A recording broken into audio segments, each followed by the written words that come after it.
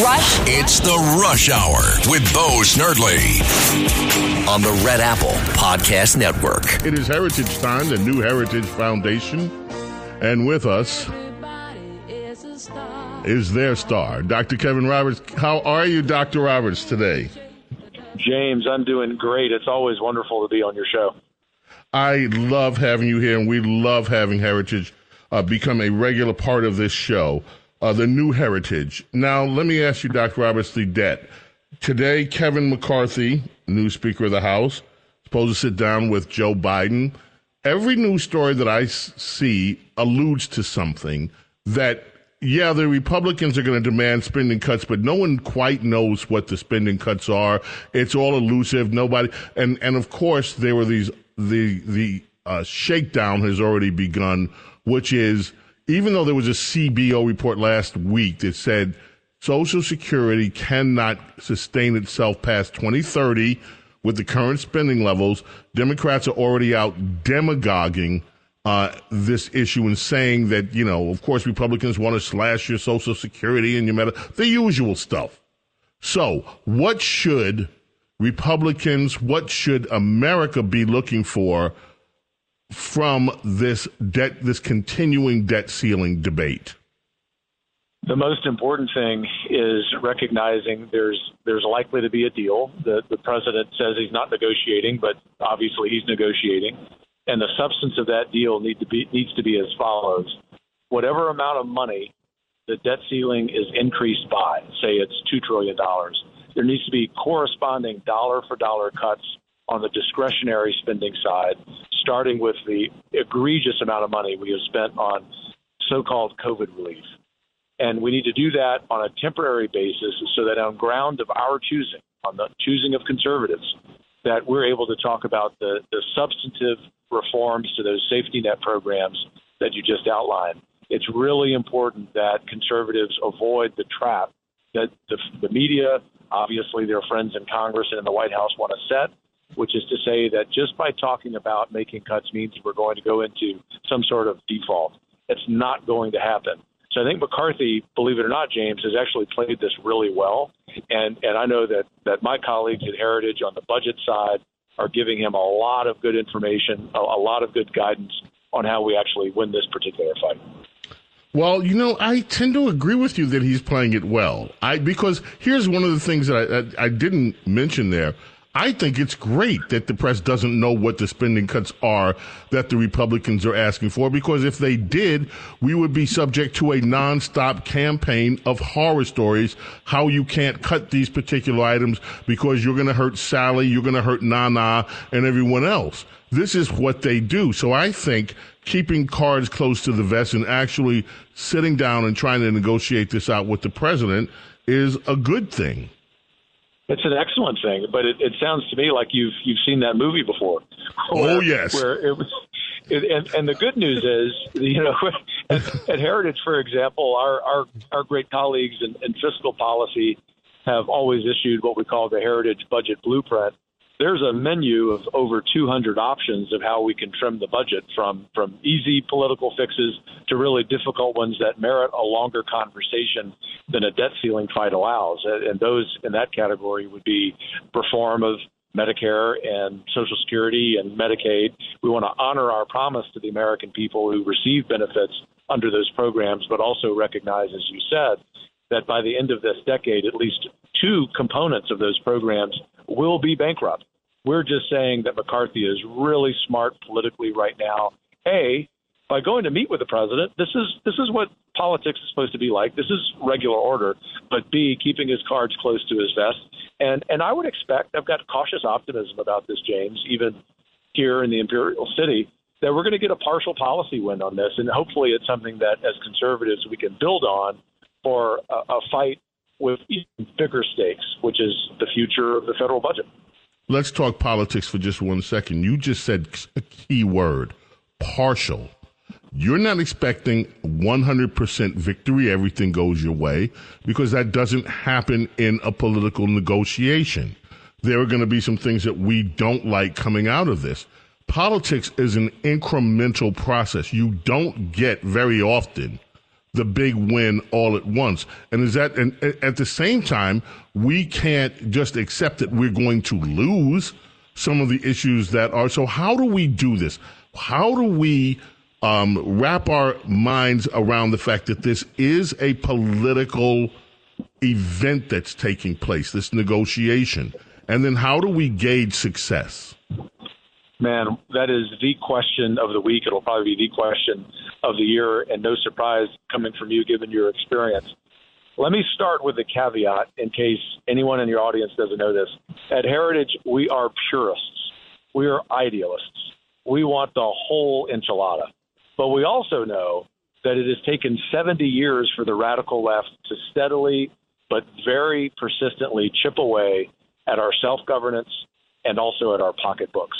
We are zealously committed, more than any group in D.C. and in this country, to returning all of that to the American people. But we also understand that it's going to take time.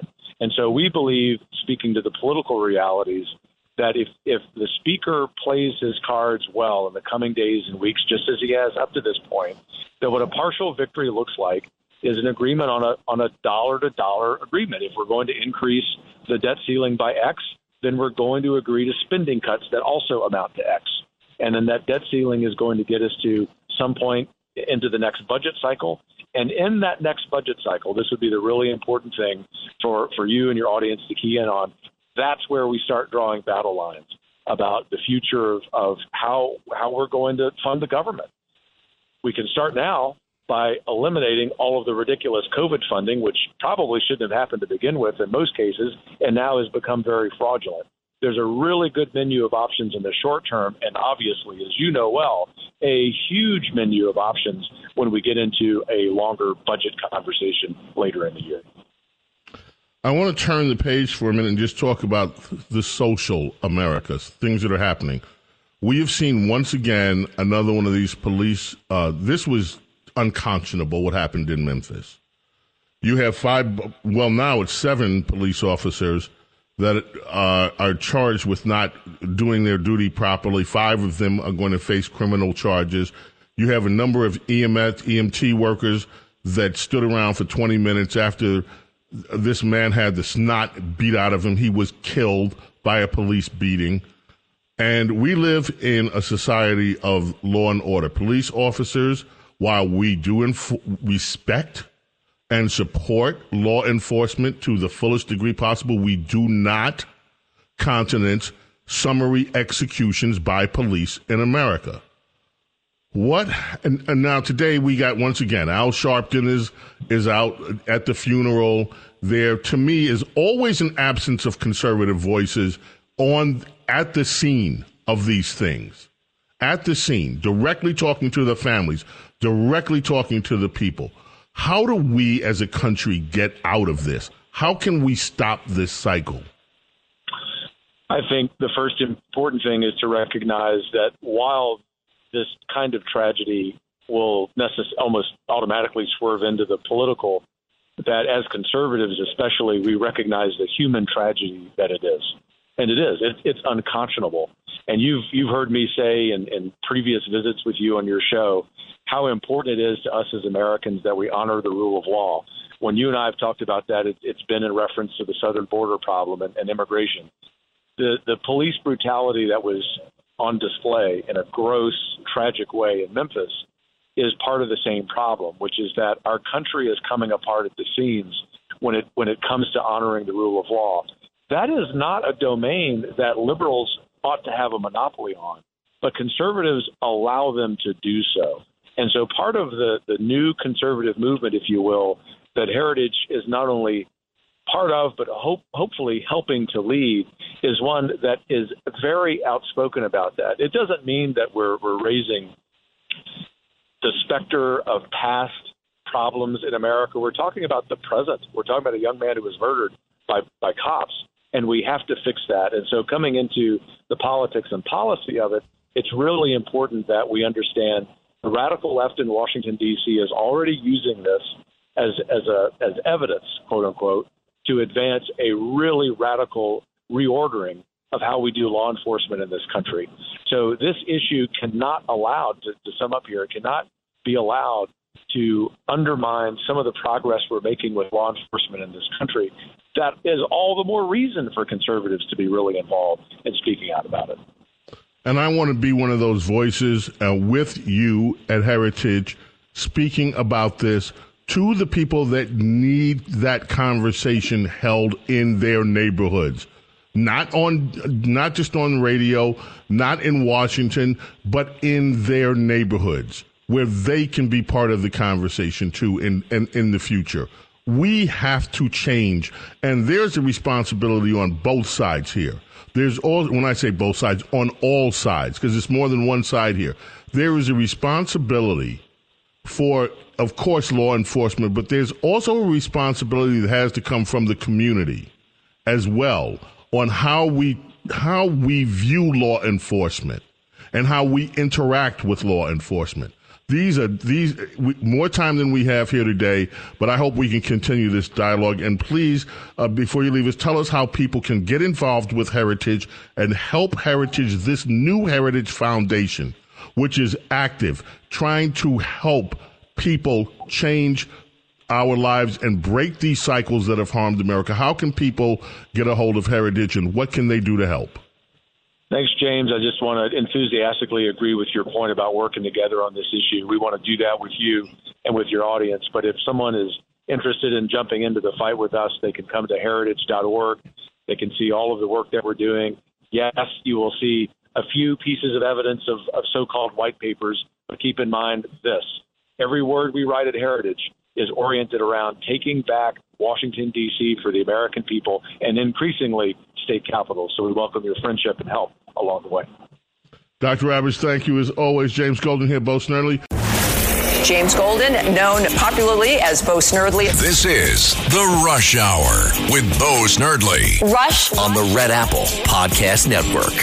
This is Greg Kelly for Priority Gold. What does it mean to be America's precious metals dealer? It means that you're in touch with the hearts and minds of those who love this country, value our freedom, and want to protect the future. Priority Gold is that precious metals dealer. They've helped thousands of Americans back their retirement with solid gold and silver. Call Priority Gold at 888-506-6439. Receive free shipping, free storage, a free investment guide, and one of the best purchase experiences in the industry. Call now or go to PriorityGold.com.